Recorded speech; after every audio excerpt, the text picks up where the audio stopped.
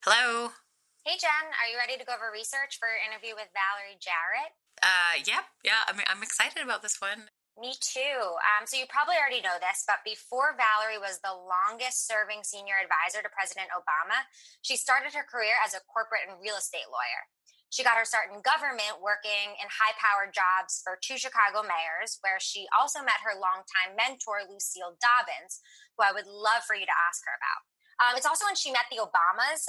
She hired Michelle Robinson at the time to the mayor's office. And before joining President Obama's administration, she was the CEO of a real estate company. So she's really run the gamut of high powered jobs. Valerie's just a true badass. And I've known her for a long time now, almost 10 years since 2011 when I first joined the Obama White House, and was really lucky to have her become such a mentor and a role model. And I'm excited. I'm a little nervous to talk to her about it all. How come?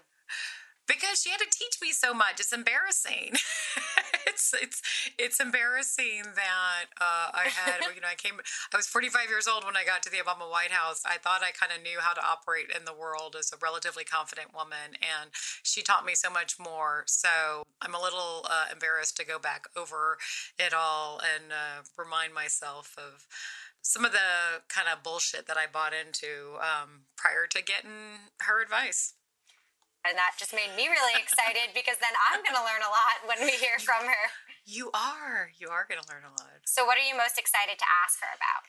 She was, she was the most confident woman in the entire Obama White House. I just don't feel like I ever saw a meeting or situation, no matter how much pressure there was, where she felt out of place or didn't know how to handle something. And I think that having that kind of confidence and composure at all times is something that would benefit a lot of women. So, make sure that we get into that bucket. I am sure you will get into that. I'm very excited. It'll be good. You're listening to Just Something About Her, a podcast from The Recount, and I'm your host, Jennifer Palmieri. Valerie, I've known you for about 10 years, and to me, you are a former colleague, President Obama's senior advisor, a role model, friend, mentor. Like any good mentor, you also hold me accountable when I need it. And someone who really encouraged me to speak up in the White House and really understand the power of each of our voices. But for people who don't know much about you, beyond your White House years, what do you want people to know about you? What would you like to share? First of all, I am a mom, and now for 13 months, a grandma. That's amazing. I never would have thought I would be a grandmother. I was very, very close to my grandmother, and so I am working hard in this chapter of my life to do for my daughter and son-in-law what my parents did for me and what my grandmother did for them, and have a very close relationship with him. I think of myself now as an author. Writing a book is not easy. And obviously you've written more than one. And it has given me a platform to use my voice to travel around and talk about my life story so that I hopefully can help other people as they navigate what seems so hard for me. And maybe it's because my generation did so much of it alone in isolation without complaining. And now everybody's sharing a lot more. Everybody's sharing a lot more. Yeah. There's this notion of there's just something about her, and usually that term is used in a pejorative way. And partly because I'm a communications person, I'm trying to decode that.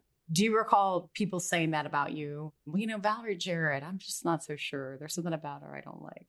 Every step along the way, Jen. And I think in a sense, because I started out in a male-dominated field practicing law to being in business and becoming a CEO and leading teams of people in both the private and the public sector. Mm-hmm. There hasn't been a time where I didn't hear somewhere in the background people saying that. And at first I thought, well, there must be something wrong with me. They must know. And so they must know. They must know. And they wouldn't say that about me if they didn't have a good reason to. I must be doing something wrong. I must be doing something wrong. And in the beginning, I think, and some of this is generational too. This is back in the 80s. I thought, well, let me just be like them. I was 5 months pregnant before I told anyone I was pregnant, because I thought if they knew I was pregnant, they wouldn't think I was serious about my job. And I took my maternity leave and I came right back to work, and I never talked about my daughter. And so I tried to mask everything that made me different and me in order to be one of them. But what I somehow realized along the way is no matter what I do, I'm not going to be one of them. At what point did you say, I think when I left the private practice of law and joined local government, it just felt like I belonged. It felt as though I was a part of administration that valued diversity, that considered it a strength. I had a Black woman as my client and mentor who was outspoken and dressed any way she wanted to and used her voice to its maximum potential. And it worked for her. And I was like, oh, we get to do that? I didn't know we could do that. It's permitted. And she stayed on me until she really got me to realize that when you work for the city, it's, first of all, it's privilege. Second of all, it's about service. And that means you have to listen. And then you have to fight, because the status quo is so entrenched. If you want to change it, you have to fight, and that it's not about you. And that was helpful, because before then, I think it was like I took everything really personally. All about me. Right. It's not about you. Just absorb the pain for the privilege of being here. And that did change my mindset a bit. And then I also think at some point I realized they weren't just saying it about me. They were saying it about all women. And other women you worked with, or just other women in the world? Women who weren't working outside of the home, who were treated a certain way as well. You go to a dinner party and you could see people jockeying for position, and depending upon where you were in the pecking order, people wanted to be with you or not with you.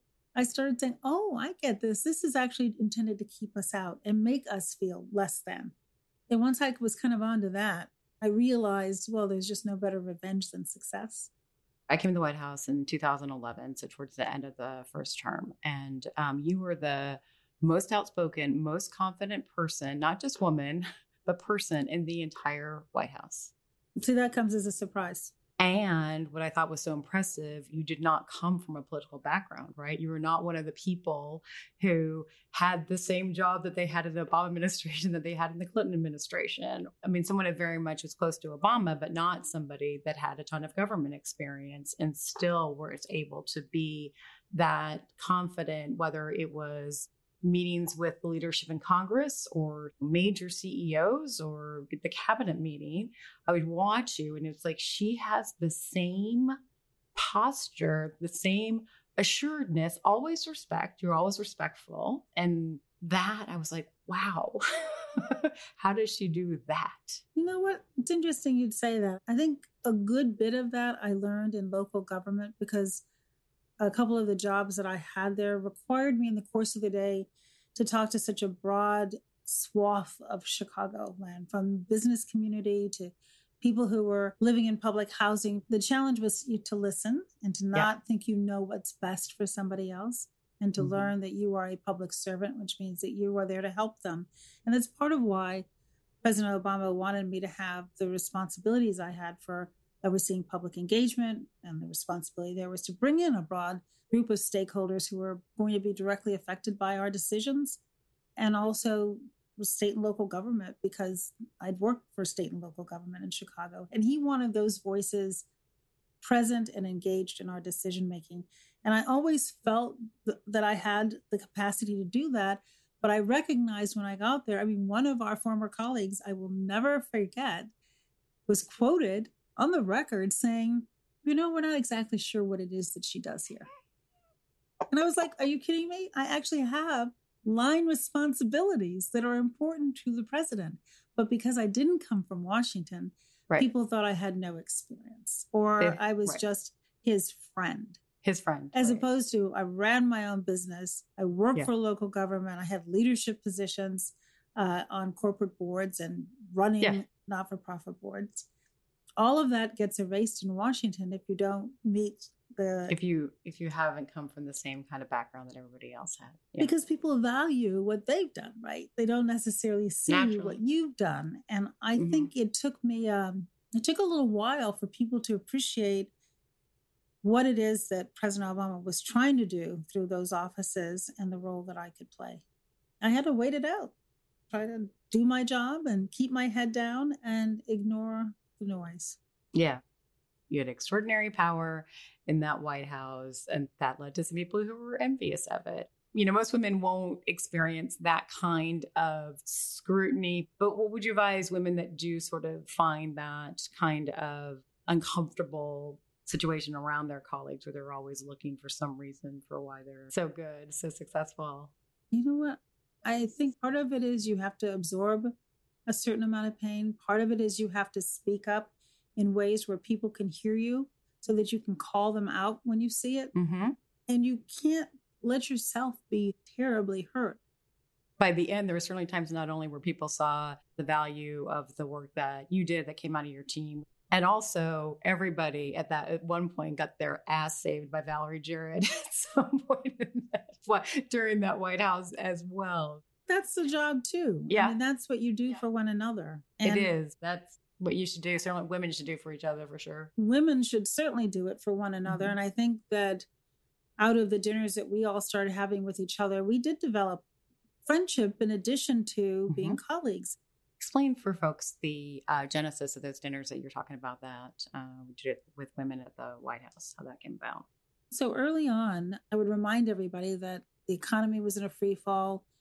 The big banks were on the verge of collapse. The automobile industry was literally in bankruptcy. We were losing millions of jobs. And I began to notice that the women at the senior table, their voices were shrinking in meetings. Not meetings with the president, mind you, because he had a way, as you'll remember, Jen, of making the most junior person in the room feel comfortable, not only speaking, but disagreeing with him. And it was body language. It was reinforcement if you pushed back. It was all these strategies he knew, because he knew the playing field wasn't level when you're the president of the United States. I mean, it's an important leadership lesson. He was so good at making people feel comfortable. It makes all the difference. Recognize your power and how uncomfortable you make people, and then be intentional about making them comfortable. Yeah. And so it didn't happen around him, but when he wasn't in the room, it did happen. And I found that there were a lot of loud voices. There was a lot of testosterone roaming the halls. And one woman in particular came and said she was thinking of leaving. And I thought, well, you can't leave, not while we have so much going on here. And certainly not because you feel like you're not being valued or respected. So I told the president about it, and he said, well, I'll talk to her. And I said, well, I have to tell you, I think it's beyond just this one person.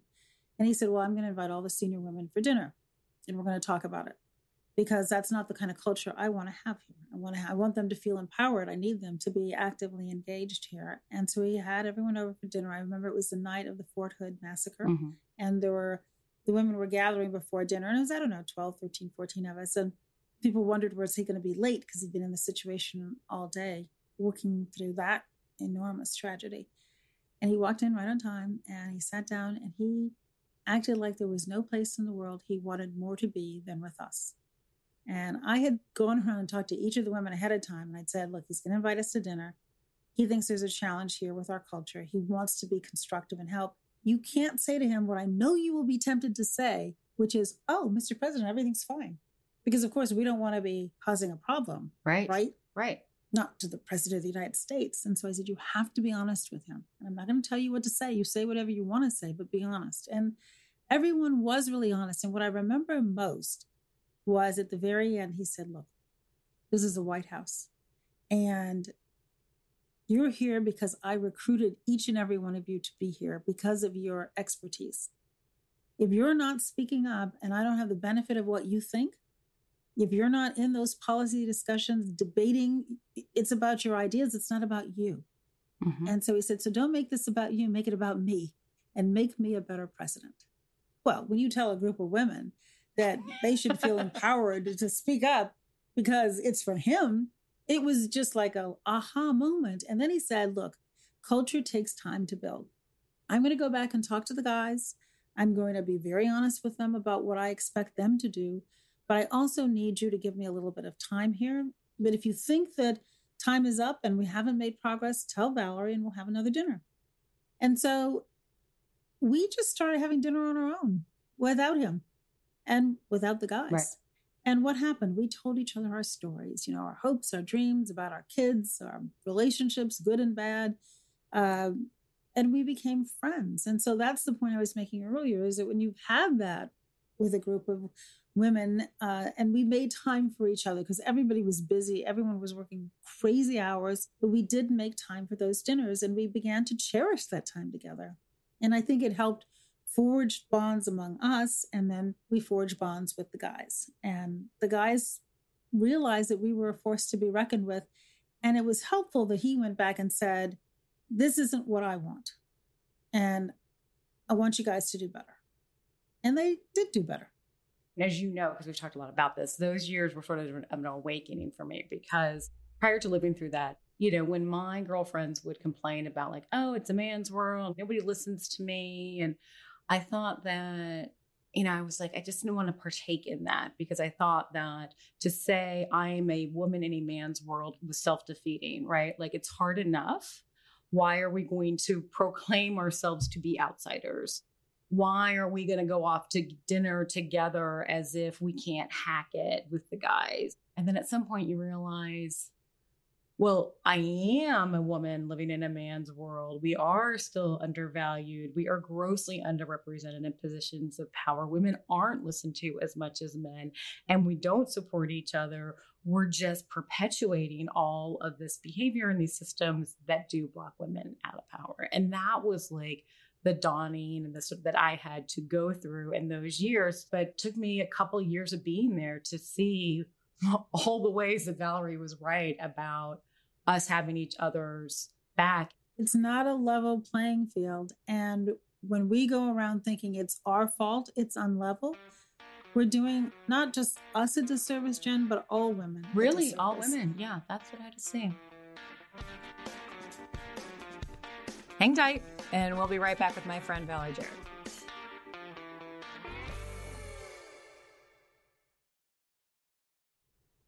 We're back with Valerie Jarrett.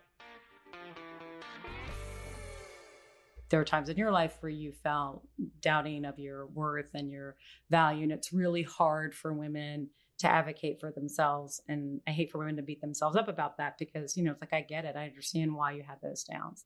Walk us through your own sort of experience with coming to terms with, what those doubts might have been, the unconscious bias you had in your own head about your own worth.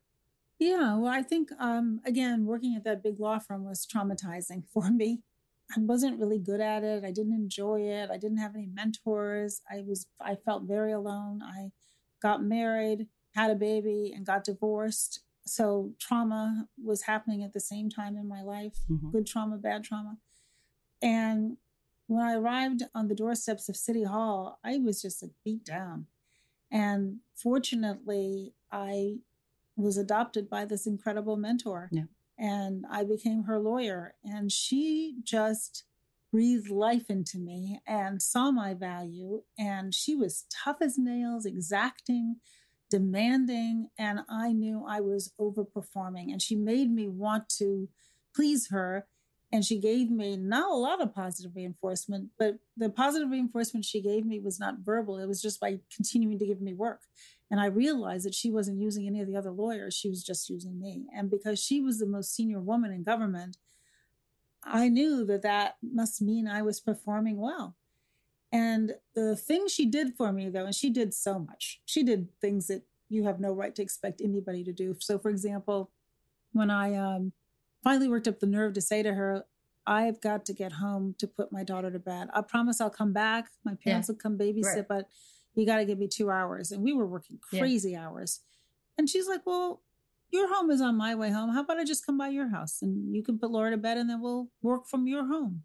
Are you kidding me? You're going to come to my house? I've read that in your book. It's amazing. It's an amazing story. But the thing she did that changed my perspective of my worth is she told me I had to go and ask my chair of the department, right, who was my boss's boss's boss, for a double promotion. She says, your boss should work for you. And I like, why would you say that? And she said, I've been working with you now for a year and change.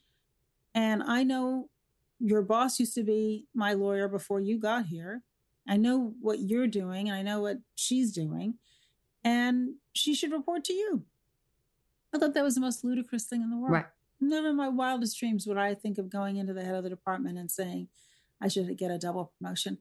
And I ignored her like for weeks. And she kept bringing it up over and over again. And it got to the point, Jen, where I thought, I'm disappointing her by not doing it. So let me just get it out of the way. Because God forbid I should disappoint. There's a button to push. You don't want to be a disappointment. Can't ever be a disappointment to anybody by any metric. Whatever the metric is, you don't want to disappoint. Yeah. So I made an appointment to go in and see him. And I just thought, let me just get this out of the way. And he said, okay. I was stunned.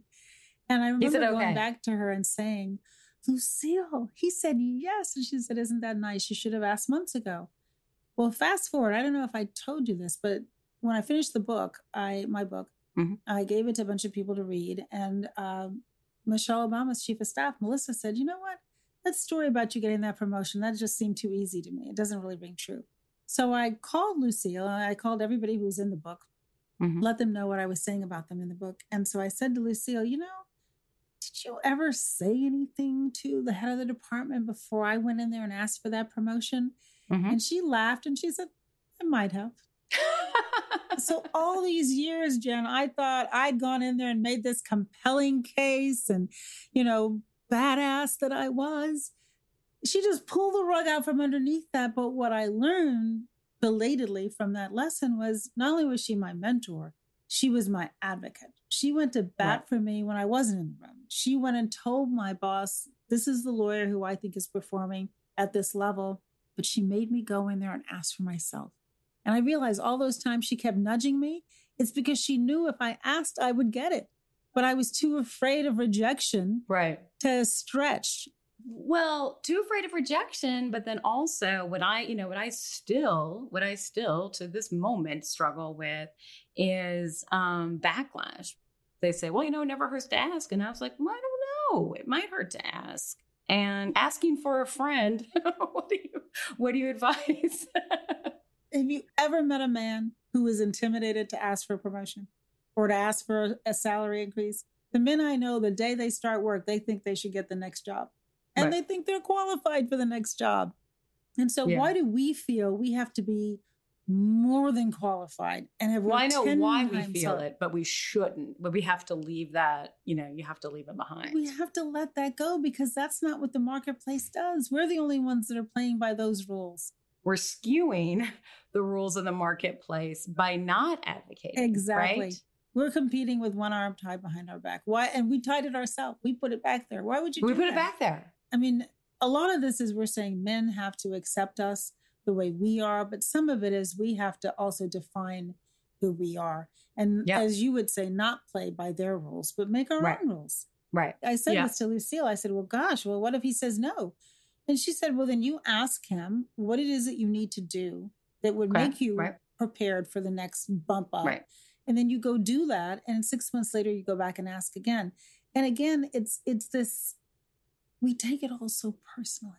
We take it all so personally. And then what I've learned is like, even when you're working closely with somebody, you really don't have a great sense of how they view you. And I think women, we get ourselves all worked up that any kind of reaction from someone we somehow caused, own, and have to fix. And I've thought a lot, I think at the root of that is we feel that way because we have been outsiders. We have been trying to fit in. And so we still hold at our gut, like a question about like, do I actually belong here? And I try to identify that so women recognize it and know not to listen to it, just buying into the notion they don't actually belong there. And in the absence of real power, we feel like we have to smooth things over because that's what we can do as opposed to having real agency.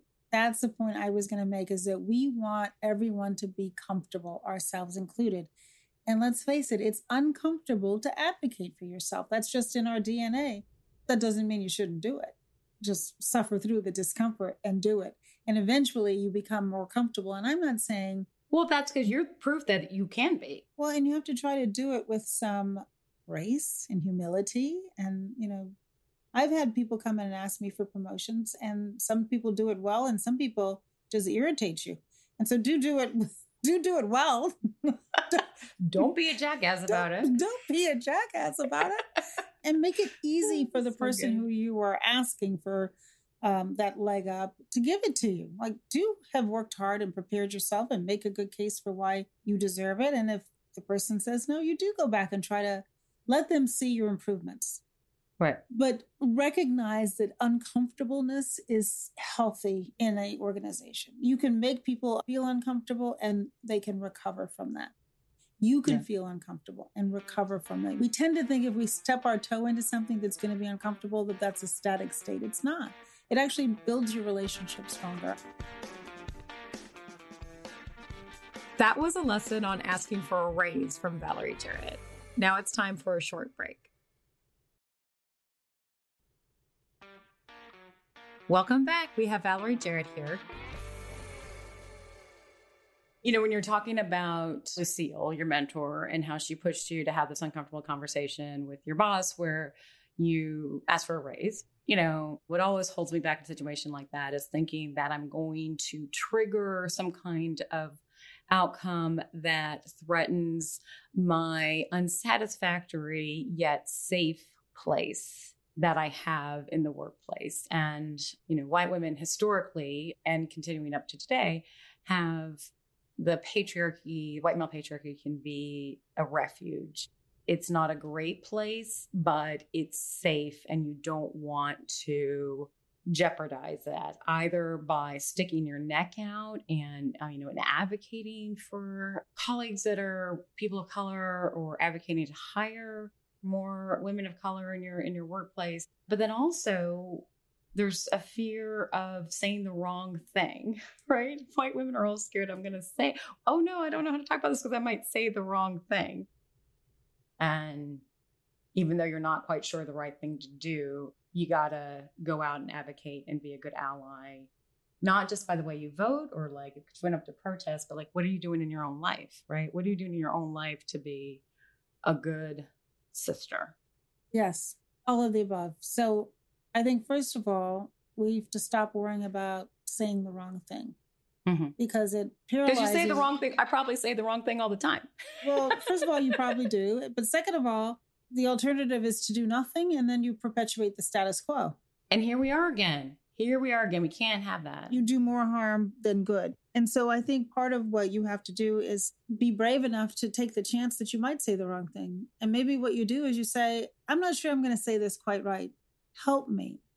But I also think part of what you have to do first is listen.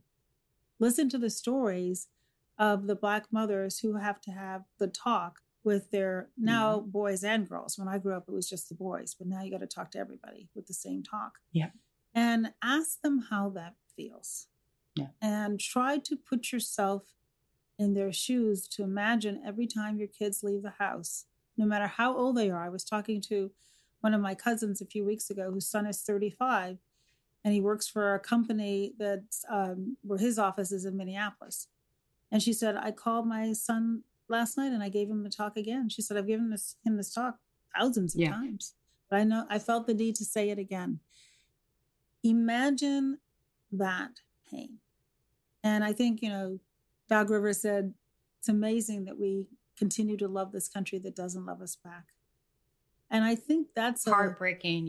It's heartbreaking, but hopefully it elicits some empathy for what that feels like and the heaviness of that. And so when you say, well, why are people so angry?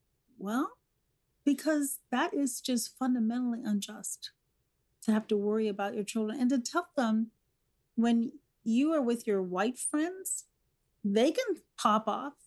They can demonstrate in front of the governor's home with racist and white supremacist slogans and threaten all kinds of danger, and nothing will happen to them. But you can be an unarmed Black person and get shot in your own home. And so I think you are less likely to say the wrong thing if you have listened first. That is good advice across the board in life. Because oftentimes people just start blurting things out and you don't know enough to be helpful yet. So learn first, have some humility to it. But I also say to my Black sisters that we can't expect people to read our minds. We can't expect people to just intuitively know what is it like to be a Black woman in America. we have a responsibility to help educate too, and to make teaching moments where we can. And that's hard to do when you're angry and you're frustrated. You have to dig deep to do it. But don't assume malevolent intent. And I think when you grow up on guard, you are taught that things are not going to go your way. So better be prepared. But sometimes you have to drop your guard a little bit so that people can learn. I have a big takeaway about the power of your one mentor, to just like make this big difference. And you've been that for me to see like, oh, I can do that. Well, Thank you for that. Well, thank you. But I think part of what we all want to do is push each other in a positive way to help us reach our maximum potential. And you cannot do it by yourself. And so the final thing I would say is that I think this is all about relationships, and relationships take time and energy and investment, and they're so worth it. And so I'm just pleased to call you my friend. I enjoyed being your colleague, but it's more important to me that you're my friend.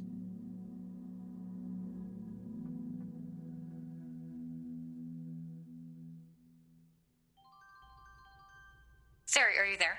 Yes, I'm still here. Sari is my producer of the podcast. Hello. What did you think of this? Well, first of all, I thought it was an awesome conversation. Valerie's amazing. I'm so jealous that you have the relationship that you do with her. It's incredible. There were just a few parts that really stuck out to me. I'll start with what was earliest on, which was how you were just talking about her confidence. And to you, she just oozes confidence. And when you said that to her, she was shocked. She did. She had a look on her face like, what? I know. Yeah. And we've talked about this before, but I think of you as one of the most confident, self-assured people. And to me, it's like, I'm always like, oh, this will come with age, right? And just that imposter syndrome that a lot of women have, maybe it never goes away. And we just have to keep fighting and chipping away at that. Yeah, I feel like the way I've dealt with the imposter syndrome in the end is to say like, yes, I am correct. I am living in a world that was not made for me. So it's kind of amazing that I've gotten as far as I have. And I think Valerie feels the same way at this point. Is like, there's not a room in the world I couldn't walk into where I couldn't find a way to feel comfortable in it at this point. I do think that's something that, having worked for the President of the United States, it makes me comfortable in any room because I know even in the Oval Office, people don't have all the answers. But my friendship with her, what it really did for me was I was trying too hard to fit into the guys' world. And what I came to learn from her was, that you can't, what she said something at the end where she's like, we can't do this on our own. And I am definitely someone who thought I can hack it on my own. I can do it on my own. And that to admit you needed the support of other women was some kind of weakness, but to see that you need support of other women is how you bring it to the next level.